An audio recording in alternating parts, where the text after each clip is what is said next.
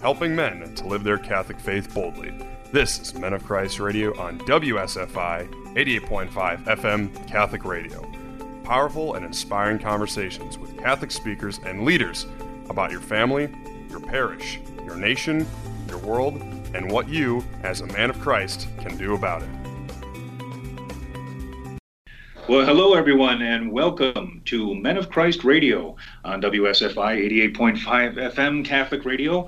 My name is Brian Farley, and I'll be your host for this week's episode. Very, very excited to have Mr. John Henry Weston, who is the co-founder and editor-in-chief of LifeSiteNews.com, as our guest. It's going to be a fantastic interview. It's coming up fast, April 1st, 2017, the Men of Christ Conference. This is our 11th conference, our 11th annual conference. April 1st, 2017 at Milwaukee Theater. Everything's online at menofchrist.net. You can go there, you can register, you can get your tickets. I think we're still in the early bird stage, so you can get them for a little cheaper. Bring your brothers, your friends, your sons, your dads, your every man you know. So that's menofchrist.net. You can learn more about that. With our prayer to Our Lady, in the name of the Father, and the Son, and the Holy Spirit, amen. Mary, my Queen, my Mother, I give myself entirely to thee, and to show my devotion to thee, I consecrate to thee this day my eyes, my ears, my mouth, my heart, my whole being without reserve.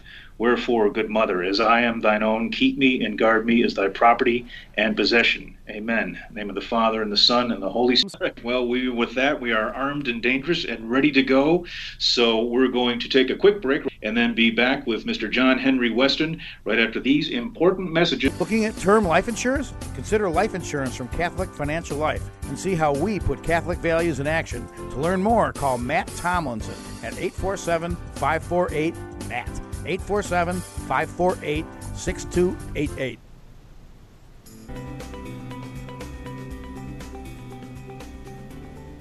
All right, we're back on Men of Christ Radio. My name is Brian Farley, and thank you all for joining us. And I'm very excited today because we have, as our guest, as we've said, John Henry Weston, who is co-founder and editor-in-chief of LifeSiteNews.com. Many of you are probably familiar with the work of LifeSite News. Extraordinary work, really important work. So it's great to have you, John Henry. Thanks for being here. Brian, great to be with you. God bless you and all your listeners. Thank you. Thank you very much. Now, I wanted to just ask you, for those who are not familiar with LifeSite News, can you give us kind of a quick primer on what LifeSite News is? Sure. LifeSite News is a daily news service covering life, faith, family, freedom. We've been around now for 20 years and basically are very well read, thanks be to God. We have about 60 million page views a year, and we're relied upon very heavily by Catholic evangelists, by life and family leaders all over the world to keep abreast of what is happening. We interview the experts to give the best answers to the hardest of questions. So we're there as a resource, really, for all those fighting the good fight. Okay, and so you founded this, like you said, 20 years ago, 1997, I think it was. That's right. What were your goals, or why did you see a need to found this? Well, funny enough, it really was fulfilling God's will. The founding of LifeSite News was more about God's call in the lives of myself and my co-founder. Both of us, Steve Jelcevak, that is, and myself, are reverts to the faith. He actually was a flower child, and I was very hedonistic in my day. He came back through Cursillo, and I through True Devotion to Mary, St. Louis de Montfort's work. But he had been already working in the pro-life movement for some 15, 20 years before I even turned up on the scene. And when I did, my thing was actually I was going to be a psychologist. I was 2 years away from my PhD in psychology, and I had my whole life sort of charted out.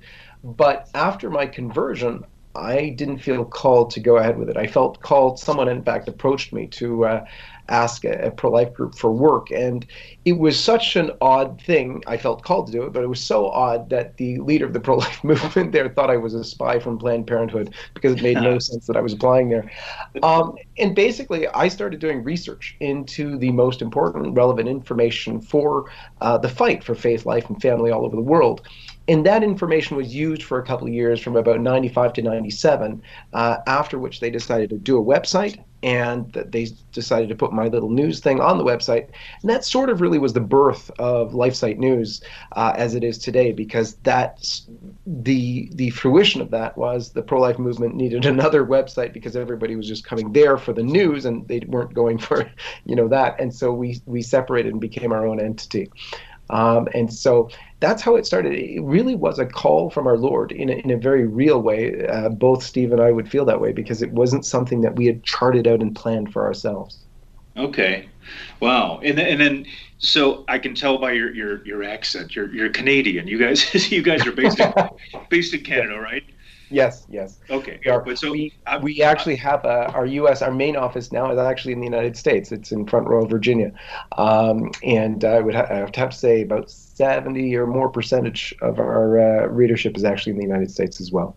Okay, yeah, it's hugely prevalent in my world anyway. So yeah, very very international to that extent. So you've grown obviously over the years. What do you think your growth? What would you attribute your growth to?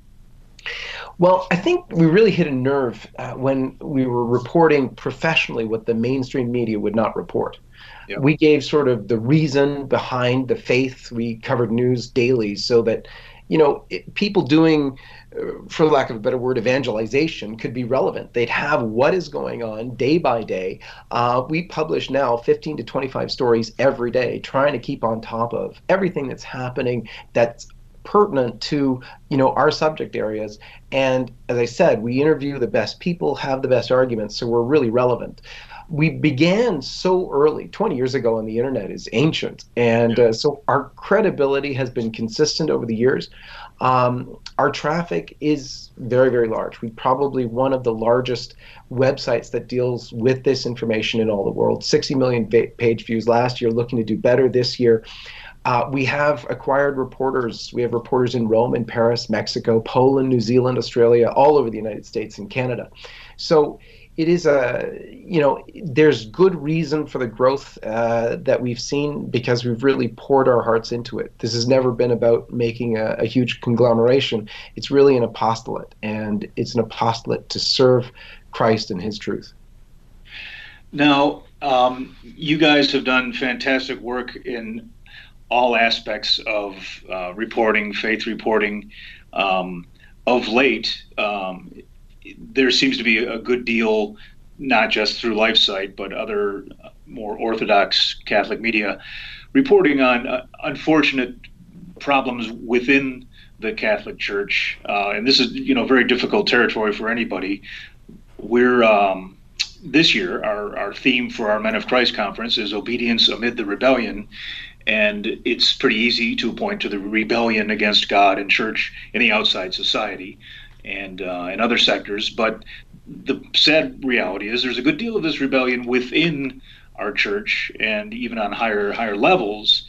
And it's a struggle to communicate that as a faithful Catholic. And you guys walk that line quite a bit, and more and more so lately, just because I assume that it's because you have to, because those things are out there. But what are some of the more prevalent problems within the Catholic Church at this point that you're seeing, that you're reporting on from your perspective? Right. That's very difficult because I've been reporting on the popes now for 20 years. I had the great privilege of meeting John Paul II and worked very closely with Pope Benedict and various, with the Pontifical Academy for Life, people that I worked with and knew and loved for many years. I had the occasion when he first was elected to meet with Pope Francis, and it is a very difficult thing for us to do what we have to do now, because we are dealing with a difficulty in the church that we've never experienced before at LifeSite.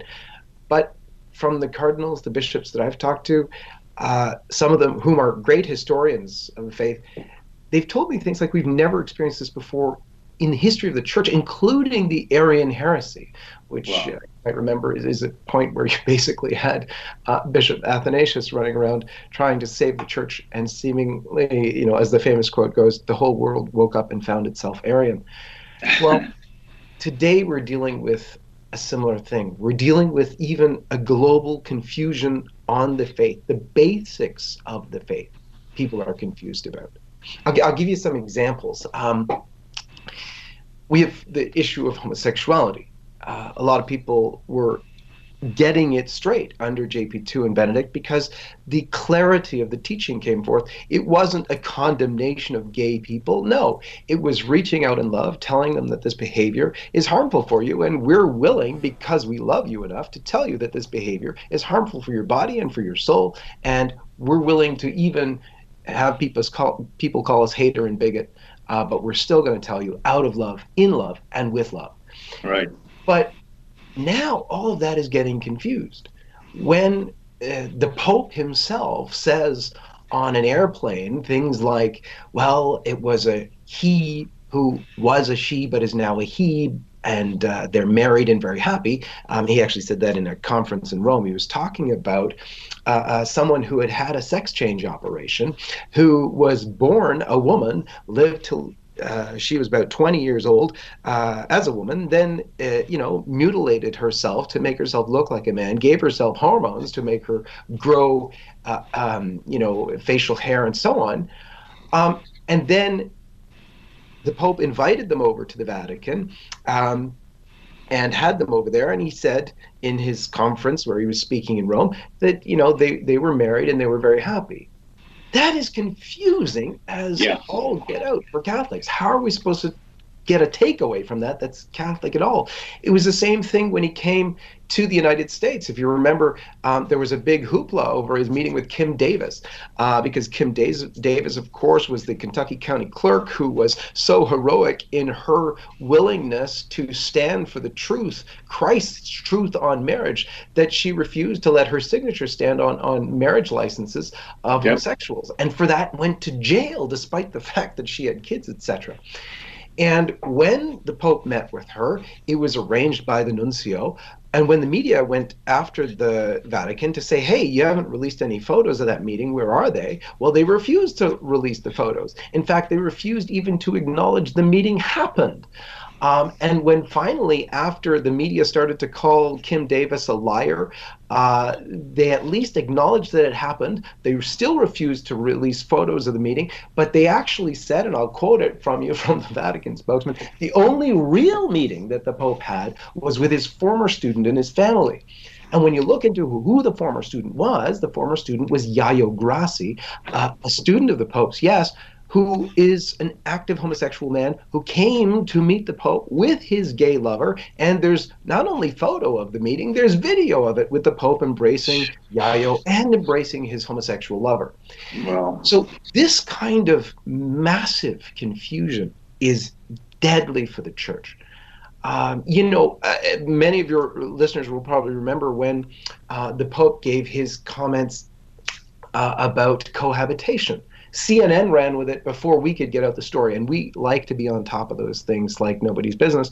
But as I was still writing it up, because we have the transcript, of course, when it comes out from Rome, CNN, headlined with the Pope has called cohabitation fine. And the quotes were about, a place in northern Argentina that he knew about where the men were sort of afraid to marry. And he said basically that cohabitation in those cases is real marriage and has the grace of real marriage. And I kid you not, I had a call from my daughter who's at college and said to me, Dad, is it true the Pope said cohabitation is real marriage and has the grace of real marriage?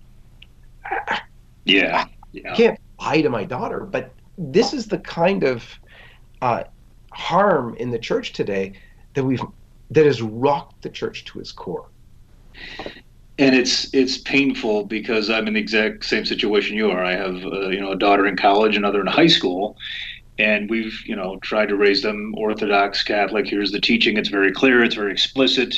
We're tempted one way, but the truth is another sometimes, and that's you got to do the truth. And then when these kind of things come out, it's really really harmful and very, very difficult because everything's already working against us anyway. And then when your own pope or leaders are feeding that confusion, it really pulls the rug out from underneath parents and everybody else. And I don't understand it. It's very disconcerting. But it really, I mean, I think there are many elements probably within the media, certainly the Catholic media, who would say, well, then therefore you shouldn't write about those things because it just upsets people. But I imagine you're faithful to the truth is your mission. Well, absolutely so. And the gravity of the situation requires that Catholics know what's going on, because the most important thing we can do about this situation is to pray. And if we don't know the gravity of the situation in the church right now, we're not going to be on our knees and fasting the way we need to be. This is the most grave time for Catholics. I guess I can put it to you this way. If it's bad that there is nuclear war because you have millions of bodies at stake, what happens when there is a spiritual war that puts eternal confusion into the mix and threatens millions of souls? If we're actually here on earth to get to heaven, if really this is about arriving at, taking care of our spiritual soul more than being concerned about our physical bodies, then isn't it true that this might be like a time of nuclear war? And so the kind of prayer and earnest begging God to intercede that we'd be doing in a case of war, we should be doing now in the face of this spiritual war. Yes, and that's terrifying stuff. But it brings to mind, in preparation for our talk, I was going through a lot of the articles on LifeSite.com, and your co-founder Steve, whose last name I can't pronounce, was it Jablsik? Jelcevac. All right. Did an article. It was called "The Surprising Real Reason for the Hate Against Donald Trump," which, okay, it's a very involved article. But he ends it with a quote from John Paul II, who was at the time, it was 1976. He was still Cardinal Wojtyla at that point. But it calls to mind something of what you're saying here. He said, "We are now standing in the face of the greatest historical confrontation humanity has ever experienced. I do not think that the wide circle of the American society or the whole wide circle of the Christian community realize this fully. We're now facing the final confrontation between the church and the anti-church, between the gospel and the anti-gospel, between Christ and the antichrist." And again, this was 1976, so well before Pope Francis. But this, in my mind, and I think I'm hardly alone on this, this is part of the post-Vatican II evolution or devolution, in a sense, of situations in the church, and it seems to really be coming to a head now. And I know my personal experience. I was raised Catholic, went to Catholic schools, beginning in like 1971. So right at the beginning of the whole hippie church thing, as I call it. So clarity was never a big thing, and I was usually always under Jesuit education. So again, there wasn't much clarity. So I kind of, by the time I was a grown man, I had really little use for the faith because it didn't serve any purpose. It was just kind of silly. And then I've gained clarity through John Paul II, through Benedict, and many other factors, sites like yours. You just learn so much, and it makes the faith something beautiful and something you want to embrace.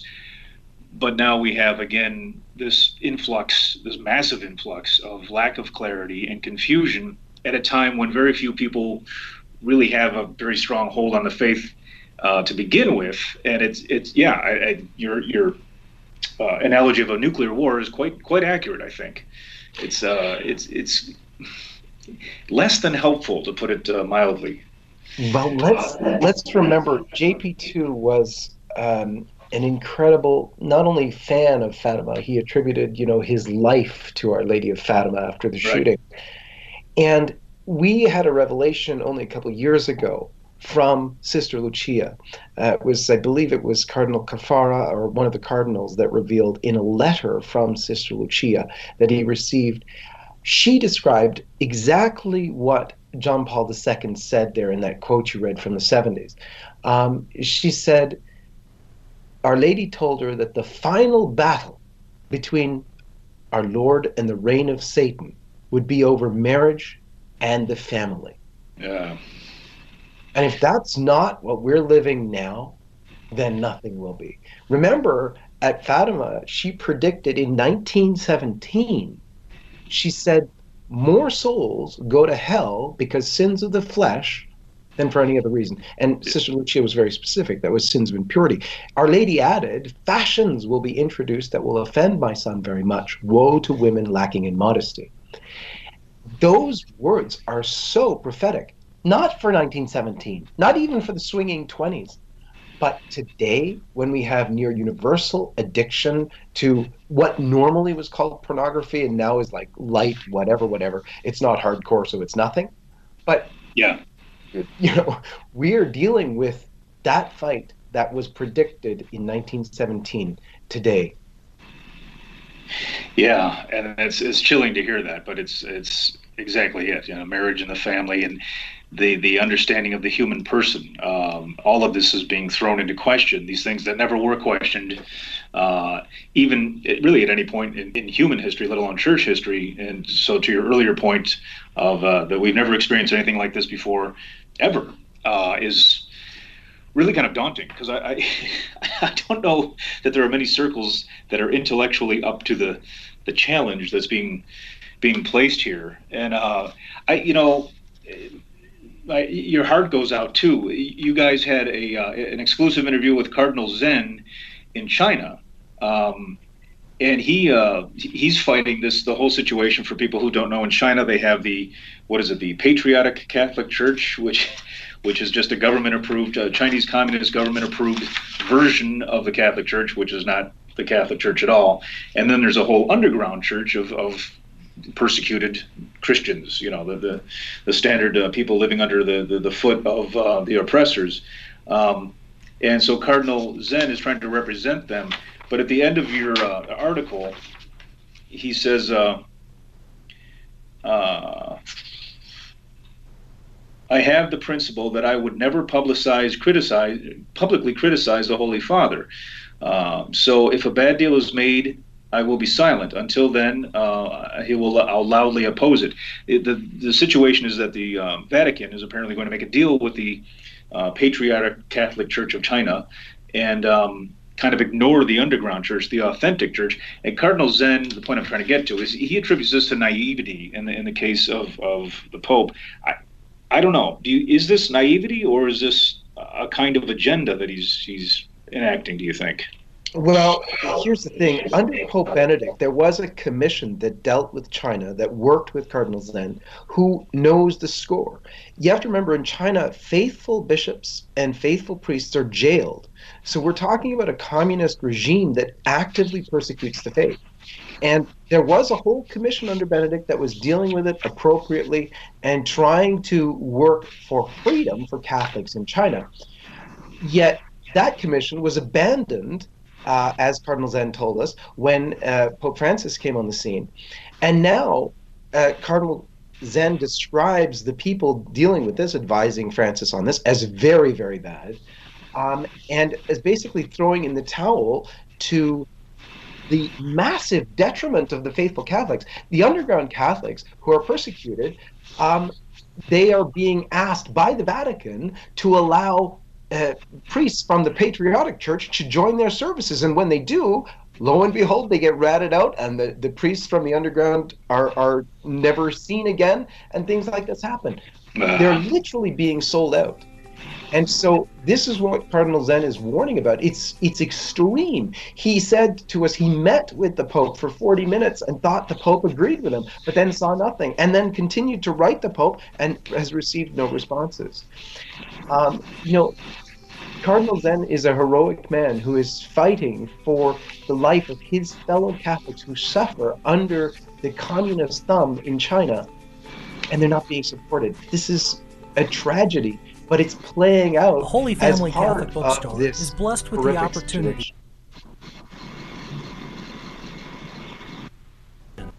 Is your Okay. local resource for books, CDs, and DVDs from Catholic Answers, Ignatius Press, and all of the other fine publishers featured on Catholic Radio. Holy Family also has the area's largest selection of baptism, communion, and confirmation gifts. Holy Family Catholic Bookstore is located at 9249 Old Green Bay Road, Pleasant Prairie, Wisconsin. More information is available on Facebook. Want an example of a false sense of security? How about relying on the life insurance you get through work to pay for all of your final expenses? Do you have plans to retire someday? Or do you plan on working for that company for the rest of your life? The fact is, you may lose your life insurance when you leave a company. I'm Matt Tomlinson from Catholic Financial Life, and I invite you to share your hopes and dreams with me. To discuss your options for protecting your family, call me at 847-548-MATT. That's 847-548-6288. Products and services not available in all states. Hello, I am Bishop Don Hying from the Diocese of Gary, Indiana. Catholic Radio has a remarkable reach into the minds and hearts of all sorts of people who may not be going to church, who may not have any other connection to learning about the faith. I know so many people have grown in the Catholic faith because they listen to Catholic Radio. WSFI 88.5 FM Catholic Radio is committed to bringing quality Catholic programs to our local community. We only can do that with your financial support. Take a moment now to donate online at WSFIRadio.org or mail your tax-deductible donation to WSFI 88.5 FM Catholic Radio, P.O. Box 885, Libertyville, Illinois 60048. That's WSFI 88.5 FM Catholic Radio, P.O. Box 885, Libertyville, Illinois 60048. Donations of any amount are greatly appreciated.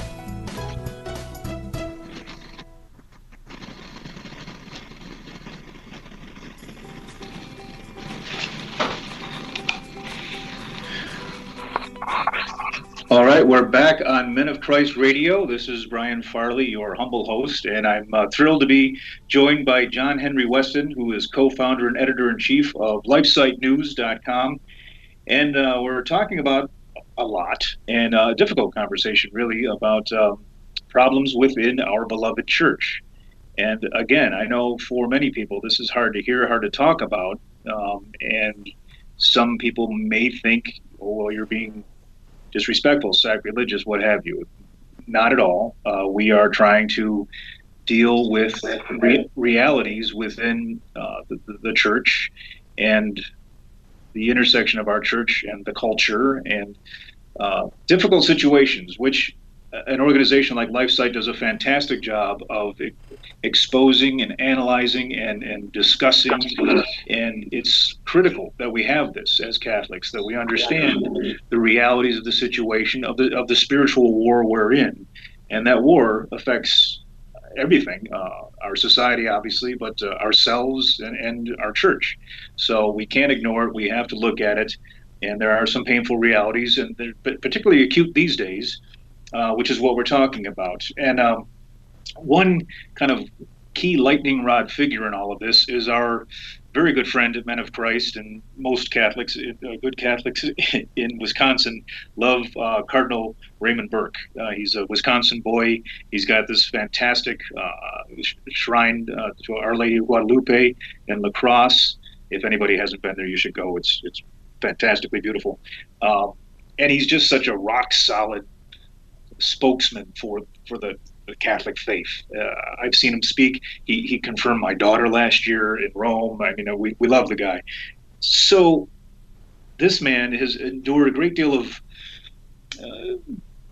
not abuse, but he just has not been treated well by the Vatican under Pope Francis, and particularly over well, it started with his demotion, and then over Amoris Laetitia. I don't know if I'm pronouncing that right. But anyway, I've got some articles here, John Henry, but instead of rambling on, what's some of your experience with the whole Cardinal Burke, Pope Francis drama going on? Right. Well, first of all, I mean, he was removed rather unceremoniously from the post as really one of the top men in the Vatican. He was the head or prefect of the Apostolic Signatura, which is the highest court in the church. You might say he was the church's Supreme Court justice, Chief Justice, in fact. And then he was removed not to another active post as part of the Curia, actually was given the position of the cardinal patron of the Order of Malta, which is a sovereign order that's about 1,000 years old, and they basically serve as often as a charitable organization as well. And what that was basically a representative to that organization of the Vatican. And so it was quite the demotion. It was not like, he was still in a big position. It was sort of a figurehead position. And even there, though, problems have arisen because you might have heard of this whole Knights of Malta scandal of late. Yeah. Well, the scandal is all about one thing. For years, the organization had been scandalously, through their charity arm, handing out contraceptives. And the man who was responsible for this was approached several times about it.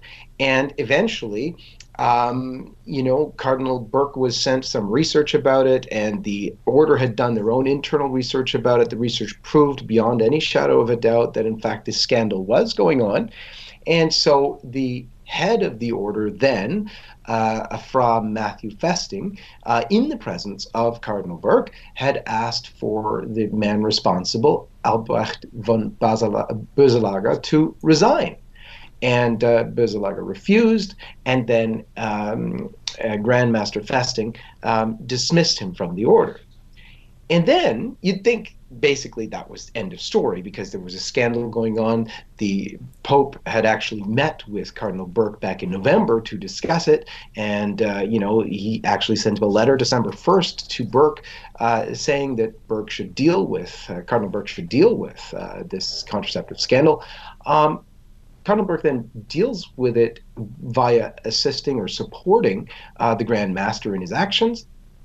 And then what happens, but the Vatican intervenes to not only undo the dismissal of von Boeselager, but actually to dismiss the Grand Master, which is an oddity that involves sovereignty, which I don't even want to get into here. But the way it looks like is the guy who dealt with the contraceptive scandal was punished with a firing, and the Pope reinstated the guy responsible for the contraceptive scandal back to his position in the order, in fact giving him more power in the order, and at the same time appoints basically another visitator for the Vatican, in other words, another papal representative, kind of making Cardinal Burke's role at the Knights of Malta de facto gone or redundant.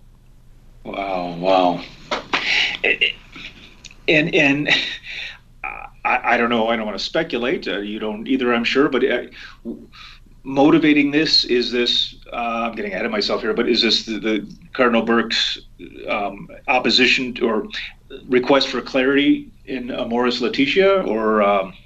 Well, that's definitely been a sore point for Pope Francis. I mean, you can tell that if you look at Pope Francis's homilies, you will often get a good idea of what he is thinking, because he tends not to say anything publicly.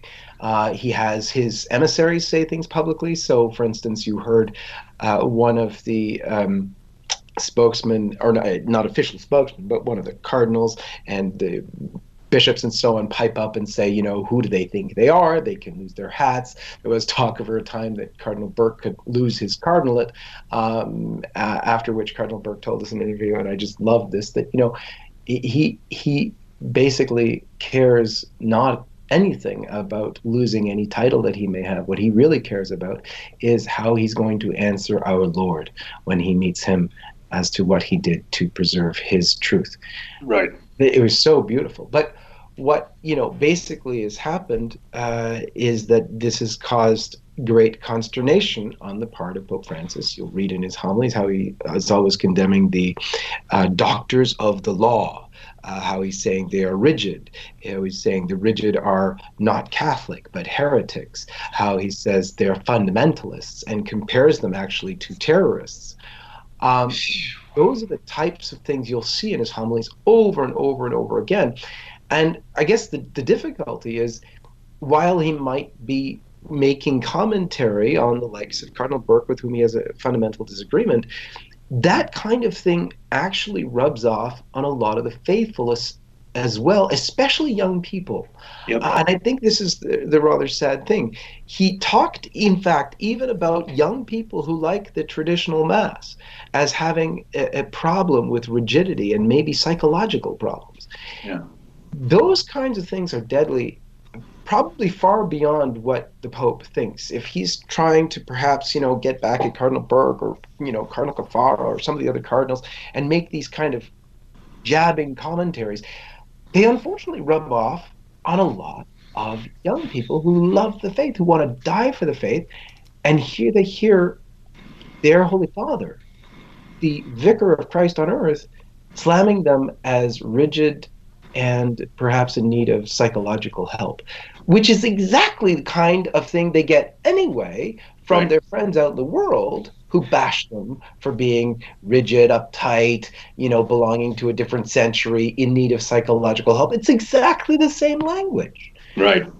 So, we need not only nerves of steel in this. This is why I said before, prayer and fasting is required right now, especially by parents of young people whose the threat to our children's faith is massive right now, both outside but also inside the church. And so if we're not praying every day for Pope Francis, we are not doing our duty as Catholics today. That's an excellent point. And yeah, prayer and fasting, make it as strong as possible. And I'm doing all right on the prayer. I could use a little work on the fasting. So but this is a very good call to action. And your point about discouraging young people, particularly Orthodox young people, is really poignant. We have here in Milwaukee St. Stanislaus Oratory, which is a fantastic church, and they've reinvigorated the Latin Mass, and they've remodeled the church and brought it back to its pre-60s glory, and just a great group of people there, and they've got lots of young people there. You go to Mass, and it's, sometimes hard to hear because there's so many babies and young families and everything else, but it's beautiful. And it's just thriving, and the young women are wearing, the chapel veils, and the men are dressed well, and it's such an experience of reverence, and it's multi-generational, and it's just fantastic. And anything that diminishes that from within the church is really heartbreaking. The stuff on the outside of the church only emboldens it, so that's almost fine. But it's when it's within the church, this kind of thing, it's heartbreaking, and it's, again, as a parent of young people, it's terrifying because it's hard enough, and I don't really know what I'm doing, and we try, but we need all the help we can get, and this kind of thing doesn't help, and so I know I crave clarity. Part of that mental illness, I'm sure that I have, but I crave clarity, moral clarity, and many others do. And that brings us back to, Cardinal Burke and the four cardinals who wrote to Pope Francis within. I'll just rough it, and you can explain it more thoroughly. But within church rules, here's our four questions reduced to a yes or no answer. Pope, can you please answer these yes or no?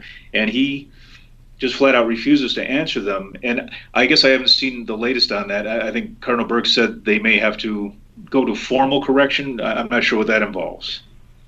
Well, it is true that the dubia were basically put out earlier in the process. So we had for 2 years this back and forth in the church over the synod process, which was all about the question of divorce, remarried communion, but also communion more generally, the attitude towards divorce. What does it mean?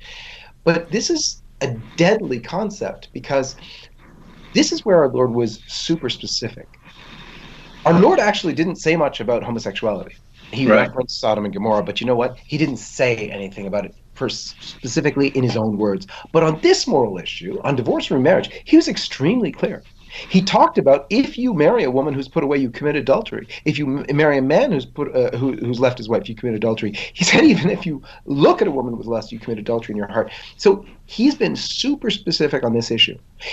If the church can twist Christ's own words, then everything is fair game. And that's why this is so deadly and so important.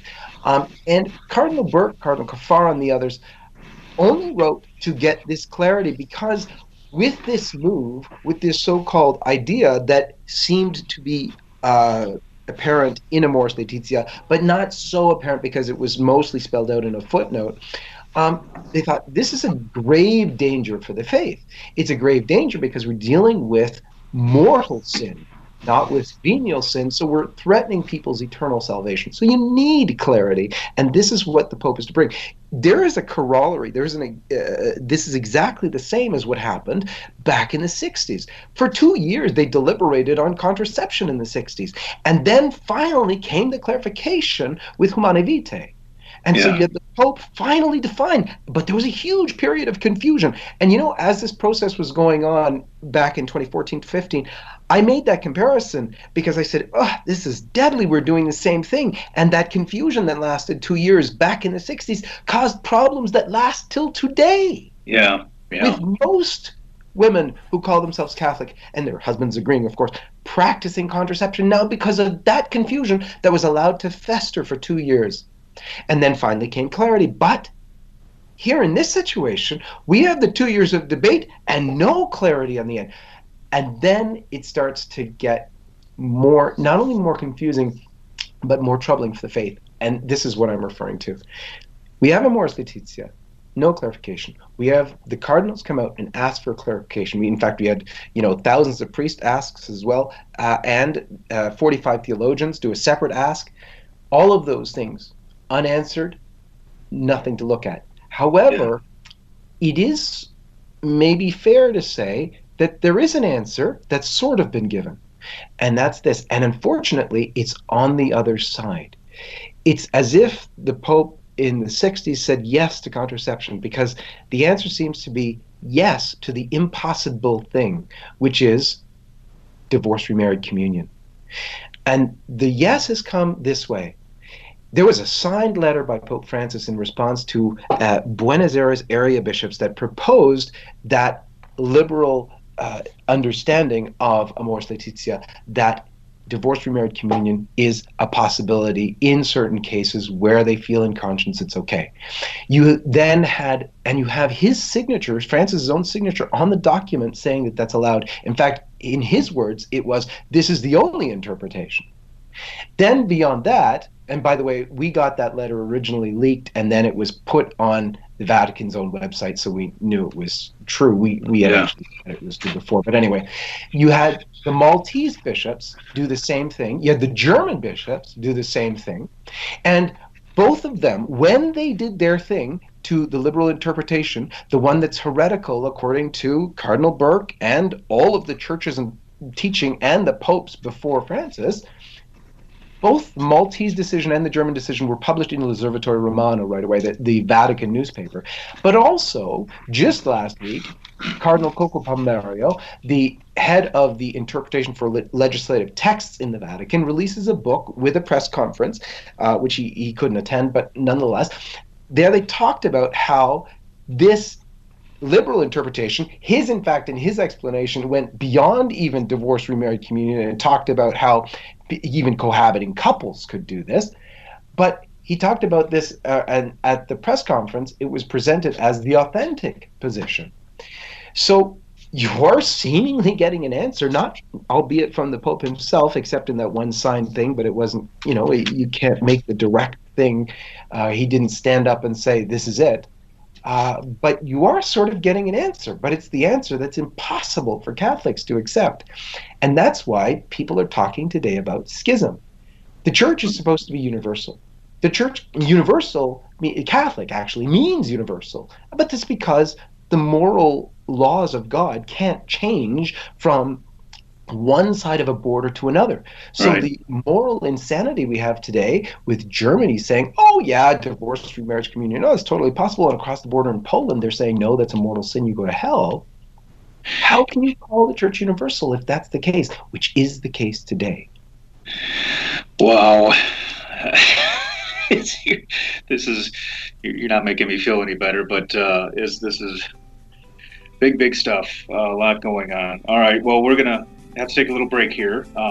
So we'll do that, and then we'll have a couple more quick questions for John Henry Weston of LifeSite News about our church and the world. So please stick around on Men of Christ Radio, WSFI 88.5 FM, Catholic Radio. We'll be right back.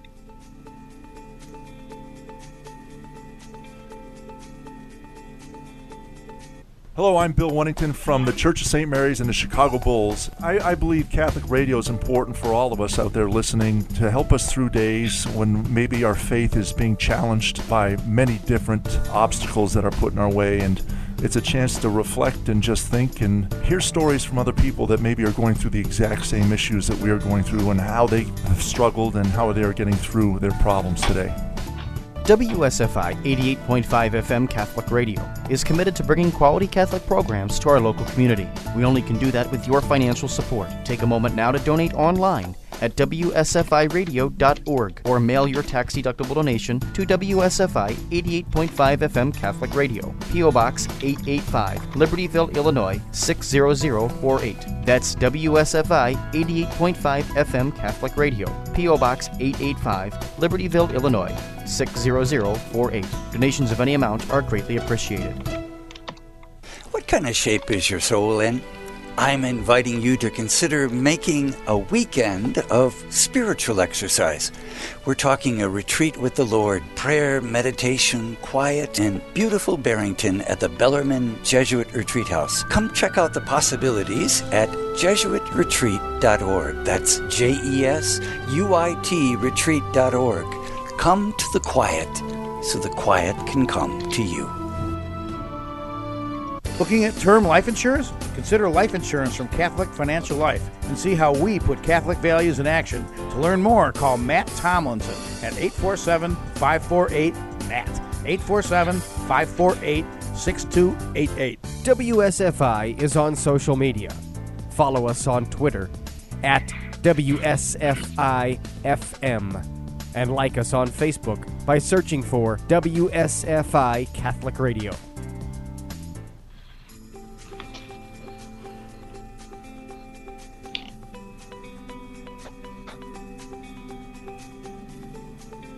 Back with John Henry Weston on Men of Christ Radio on WSFI 88.5 FM, and we're talking about problems within our beloved church, and there are many of them. John Henry, I think we only have a little bit of time left. I guess we talked a little bit about this, but with all these problems, what are the sources of it? On your site, of course, I found an interview or a review of an interview with Pope Emeritus Benedict when he talked about, I think just last year, the deep crisis facing the church post-Vatican II.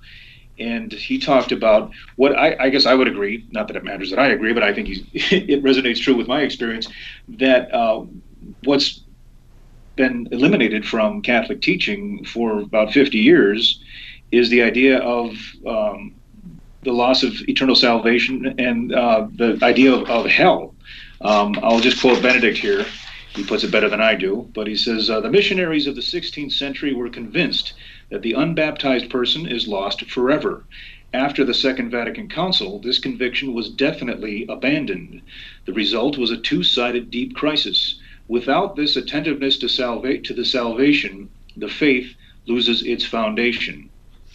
And I've certainly found that to be true. I know growing up as a kid, in a nice suburb, happy life, the whole idea of salvation just seemed bizarre to me. Like, well, salvation from what? Everything's fine. Well, what are you talking about? And then, when you become an adult, you're like, oh, and I'm not supposed to do this and I'm not supposed to do that.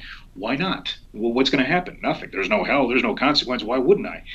I don't know why the church doesn't seem to understand that this is so utterly destructive. And I guess I'm trying to formulate, I think this is part of what's motivating this whole ball of trouble we're in right now, is this pulling out from under the church, its very foundation, its very reason for existence. I don't know, is there anything to what I'm saying?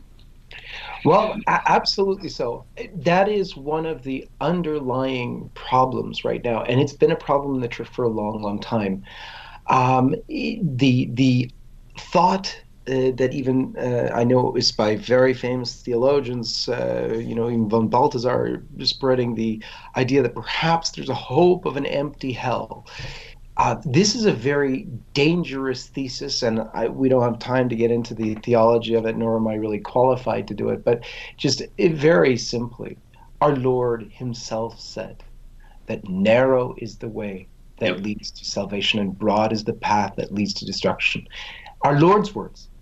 Our Lord also tells us of Judas that it would have been better for him that he not been born. How then can he possibly be in heaven? So it doesn't make sense, this theory, which is very popular, and which is what Pope Benedict there was talking about. And there's another difficulty with it, because it has an associated problem that we've also been dealing with for 50 years, and it's an idea that we have actually in conservative politics as well, and that's the idea of let's have a big tent.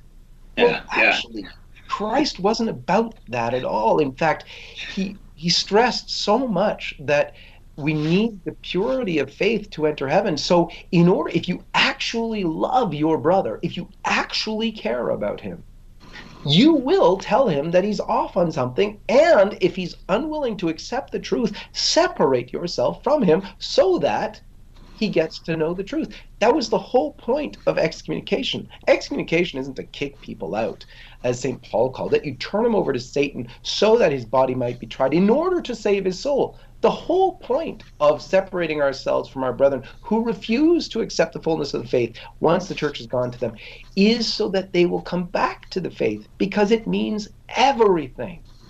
And so this idea of, we have to have a big broad tent in the church, and the bishop should really walk up the center aisle so that each of the fringes of his garment touch the left and the right, because we're all one big happy family, is nonsense. It's insanity for the faith, and it is deadly for the church. So yes, absolutely, you're right there, that this problem of the de-emphasis of the reality of hell is really crucial. But in all of that comes actually the solution to this whole crisis. And isn't it interesting that this year we celebrate the 100th anniversary of Our Lady of Fatima?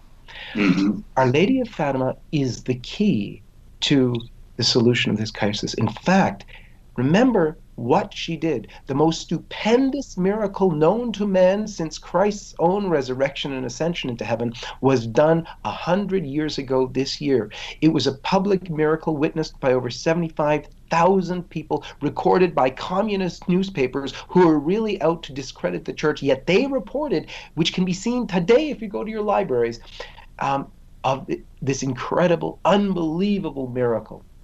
And why? What for? What were her visions? Well, her vision number one was about hell.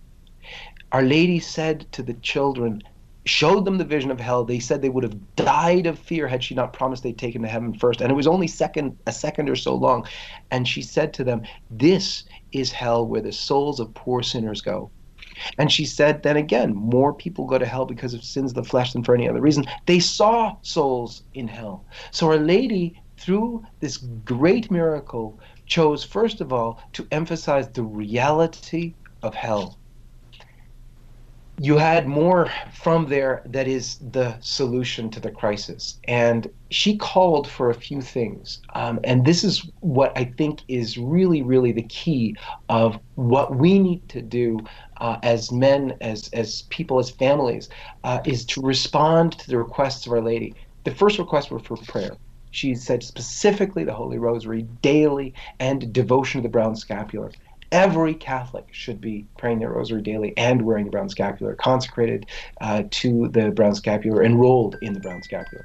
The second thing she asked for was reparation for the sins and outrages perpetrated against God's grace and the blasphemies against the holy hearts of Jesus and Mary. And that's the first 5 Saturdays If you haven't heard about that yet, go look it up online. The first 5 Saturdays devotion, it's basically going to Mass on the first 5 Saturdays of the month in reparation for the sins committed against the two hearts. And then finally, she talked about consecration to the Immaculate Heart of Mary. She asked for everybody to make that consecration. This is the great de Montfort consecration to Mary, or as Pope John Paul II called it. It is essential to those who wish to give themselves fully to the work of Christ in redemption. And that devotion to the consecration to Our Lady is really a daily practice for myself ever since my conversion back now many years ago. But it is really, and Our Lady also called, of course, for the consecration of Russia. And that is something that John Paul II wanted to do so very badly. We had an amazing interview with the former exorcist of Rome before his death. Father Gabriel Amorth was just huge in the church for many, many years. He, in fact, founded the Society of Exorcists, and he, in an interview with us, talked to us about how he was with JP2 the day of the 1984 famous consecration of the world to Our Lady Fatima, and he explained the Holy Father was begging his entourage every day during the lead up to that, and even that day, to be able to mention Russia. And they always said he couldn't mention Russia because it would be such an offense against the Russian Orthodox. And yet today you have the Russian Orthodox growing more and more in love with Our Lady, and more perhaps even wanting for a consecration of Russia to the Immaculate Heart of Mary. So that kind of a thing can happen again. Every time Poland consecrated itself to the Immaculate Heart of Mary, they had greater and greater miracles. Maybe one day soon we'll see the consecration exactly as Our Lady asked for. And because she did, in fact, promise with that would come a period of peace for the world. And, we've been experiencing, here and there wars since 1917, and they got only worse and worse and worse. One of the real trials of Russia, one of the real errors spread by Russia that many people don't think about, is abortion. Abortion began in Russia, and it has been exported throughout the world. So yes, it's been communism spread throughout the world, but also abortion, costing over 1 billion, that's with a B, lives in these many years. Oh. Well, that puts it all into quite a context and a historical context, and also it gives a very hopeful conclusion to all this, because one of my questions was going to be is yes, what can faithful Catholics do about all this? And you just answered that, listening to Our Lady of Fatima and praying, and the first Saturday's reparation, the consecration to Mary. Does the 33 days to consecration, that counts, right? that counts. It's a great little book. It is an easier way, if you will. I guess a lot of people find perhaps de Montfort's own words somewhat antiquated and hard. I love them. They've been my devotion for some decades even. But I think that 33 Days to Morning Glory, they're all the same thing. They're based on exactly the same thing. In fact, even the Legion of Mary and a lot of the Marian devotion, they're all based on the same material. It is such a gift, and it is a beautiful way to live out your life. The practice of the devotion is such that you give yourself wholly to Mary, and she gives her heart wholly to you so that you can present her heart to her son. Right. And to me, that's just the most incredible thing. Here you go, Jesus. Here's the heart of your mother instead of mine. There's a beautiful prayer de Montfort recommends before Holy Communion, and it says, Father, behold not me, but behold the handmaid of the Lord, who gives me a singular confidence with thy majesty. And to me, that's what the whole devotion is about. That's beautiful. I do a morning offering, and similar, but joining yourself to the Blessed Virgin Mary, and all my thoughts, works, and actions are devoted to her, that she can take them and then present them to our Lord. And it's a way of, to put it crudely, increasing the value of my menial efforts for the greater glory of God, and she'll take them and make them beautiful and then offer them to Christ. And I love that concept. It's very, very Catholic. It's also very, very just edifying that you can, you can have value and and impact. It is. Imagine a great king before whom you have to appear, and you come and you've got in your pocket your greatest possession. It's an apple. It's been sort of a little bit bitten out of. There's a worm in it. It's kind of dirty, but that's all you have. Yeah. Well, the Queen Mum, who loves you, takes the apple, peels it, gets the best part, cuts them up, puts them on a golden plate, and then hands them to her son, saying, "Here, this is a gift for you, son, from our cherished little child over there." Yeah. Yeah. Heaven is all about simplicity. And we are like little children. And they treat us with such love, and it's all extended to us. We have merely to be faithful, and we know that we have the grace to be faithful, even in the hardest of times, and take Our Lady's hand. It's the easiest, most direct path to the heart of her Son.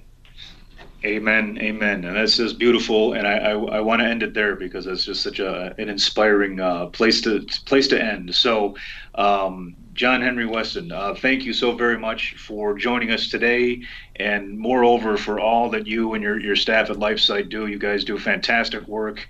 You're helping so many Catholics to gain clarity and just be in touch with what really is going on in the world and in the church.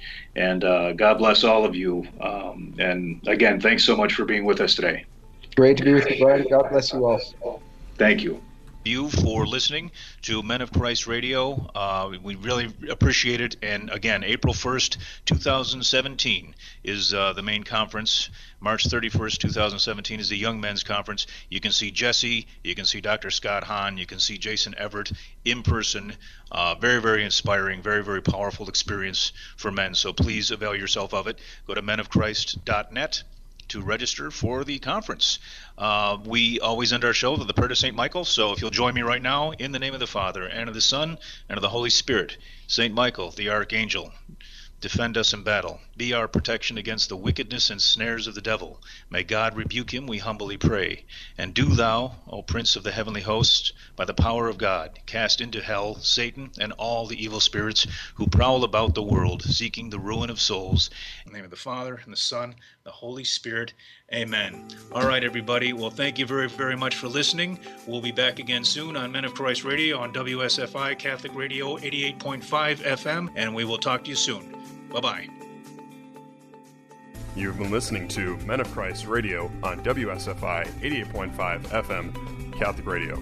For more information on this or any other radio program, visit WSFIRadio.org or email info@WSFIRadio.org. To learn more about the Men of Christ, visit menofchrist.net.